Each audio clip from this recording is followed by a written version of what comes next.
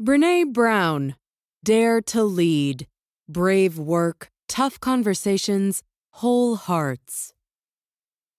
Managers and executives all over the world want to know how they can become more effective leaders. Should you prove yourself by demonstrating your power over subordinates? Would you command more respect if you changed your job title? In fact, if you want to become a better leader, you'll need to forget all about status, titles, and power plays. Instead, get ready to engage your heart and mind as you go on a journey to discover how the most courageous leaders think, feel, and behave. You'll look at what concepts such as trust, honesty, and failure can tell you about daring leadership and challenge conventional wisdom about how the most successful among us operate. You'll also discover the impact of your values, emotions, and interpersonal relationships on your effectiveness as a leader. Finally, you'll learn why, in a competitive and hostile working culture, you nonetheless need to let yourself be vulnerable if you want to get ahead. Blink number 1. Far from being a weakness, vulnerability is an essential asset for innovation. What makes you feel vulnerable? The author has posed this question to thousands of individuals over the years, garnering responses that will probably sound familiar. Vulnerability is the first date after your difficult divorce, starting to run your first business, or how you feel when you get laid off from work. In fact, vulnerability is a universal human emotion that we feel when we expose ourselves to others and during times of risk or uncertainty. Nonetheless, despite being such a common feeling, there are some damaging myths surrounding vulnerability, particularly that it equals weakness. Experiences that make you feel vulnerable, like losing a job or putting yourself out there emotionally, can bring feelings of anxiety, uncertainty, and a desire for self-protection. However, there is not a single piece of empirical data to suggest that vulnerability is associated with weakness. In fact, the opposite is true. Acts of courage are impossible without first putting yourself in a vulnerable position. Not convinced? Just consider the question that the author put to a room of Special Forces military personnel in 2014. After explaining that vulnerability is the emotion that accompanies risk and uncertainty, the author then asked these brave, tough soldiers whether any of them had ever undertaken or witnessed a courageous act that did not require them to feel vulnerable. Unsurprisingly, none of the soldiers could come up with a single example of courageousness in which vulnerability hadn't come along for the ride. In other words, as soon as the audience focused on their actual experiences of being courageous, the myth of vulnerability and weakness crumbled. And vulnerability isn't just essential to courage. In fact, it is the cornerstone of human innovation and creativity. Why? Because there is so much uncertainty inherent to the creative process that successful innovation usually requires a healthy dose of failure along the way. On a cultural level, this means that a society that equates vulnerability with weakness is likely to struggle to produce new ideas or fresh perspectives, although some individuals will inevitably go against the grain. As Golden Globe-winning actress and writer Amy Poehler points out, it's very difficult to let yourself be vulnerable, and those who can are often society's dreamers, thinkers, and creators. Blink number 2. Courageous leaders give and solicit honest feedback.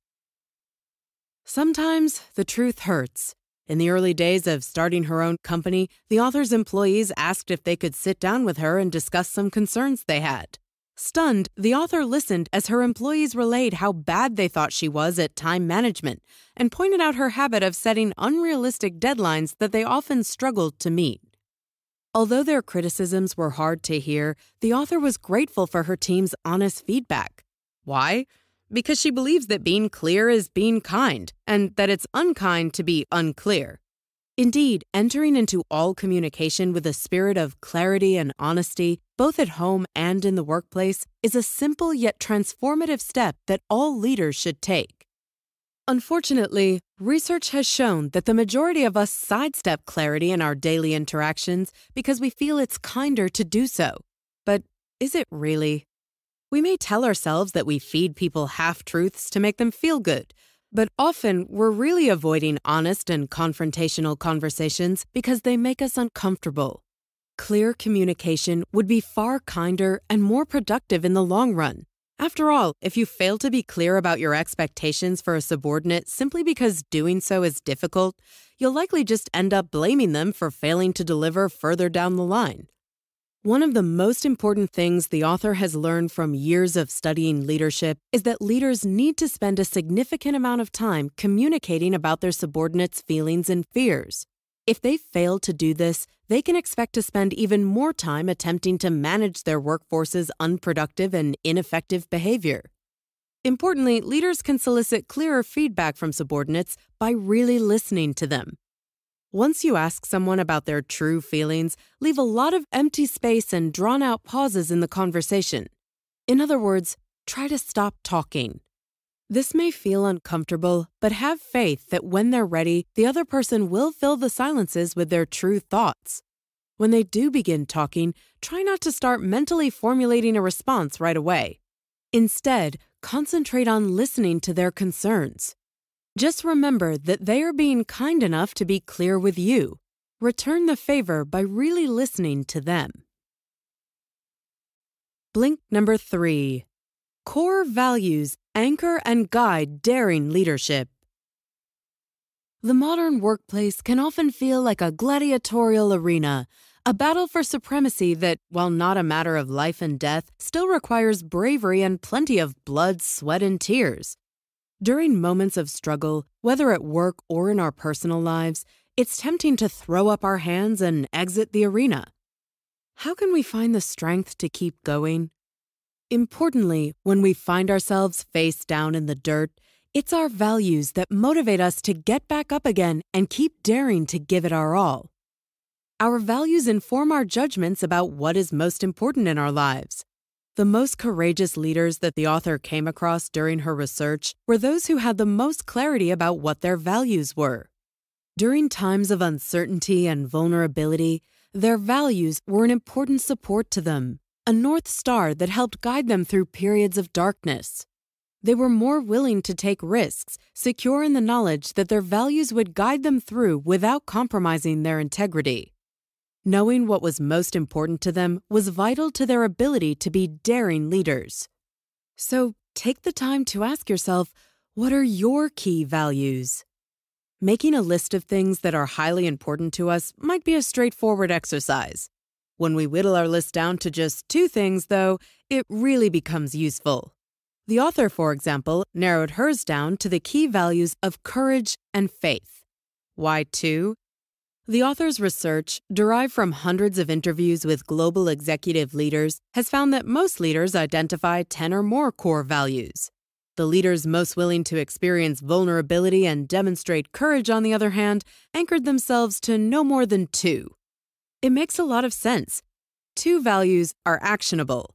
But if every single value on the less daring leaders' long lists is highly important to them, then none are truly driving their behavior. Consequently, their values become a meaningless list of words that make them feel good.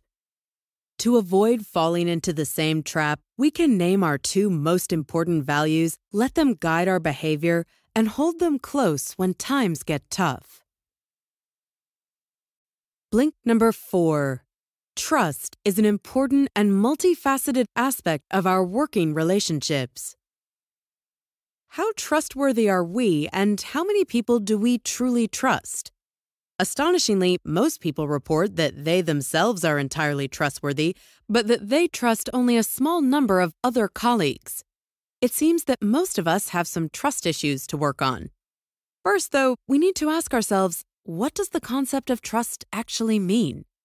The author's team of researchers has pinpointed 7 separate behaviors that encourage trust, expressed together with the acronym BRAVING. Braving can be a useful way to inventory strengths and areas for improvement in working relationships with subordinates.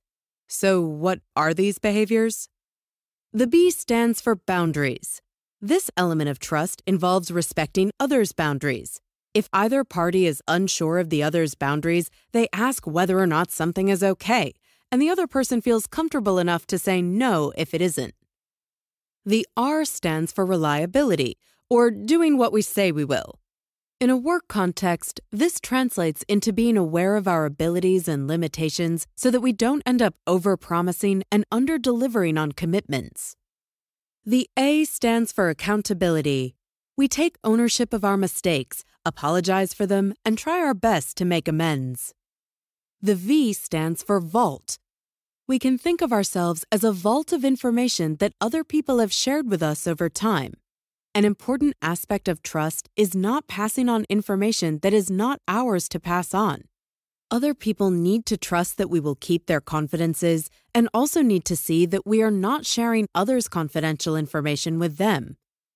The I stands for integrity, choosing courage instead of comfort, and doing what is right rather than what is easy, fun, or expedient. It also means practicing the same values that we preach.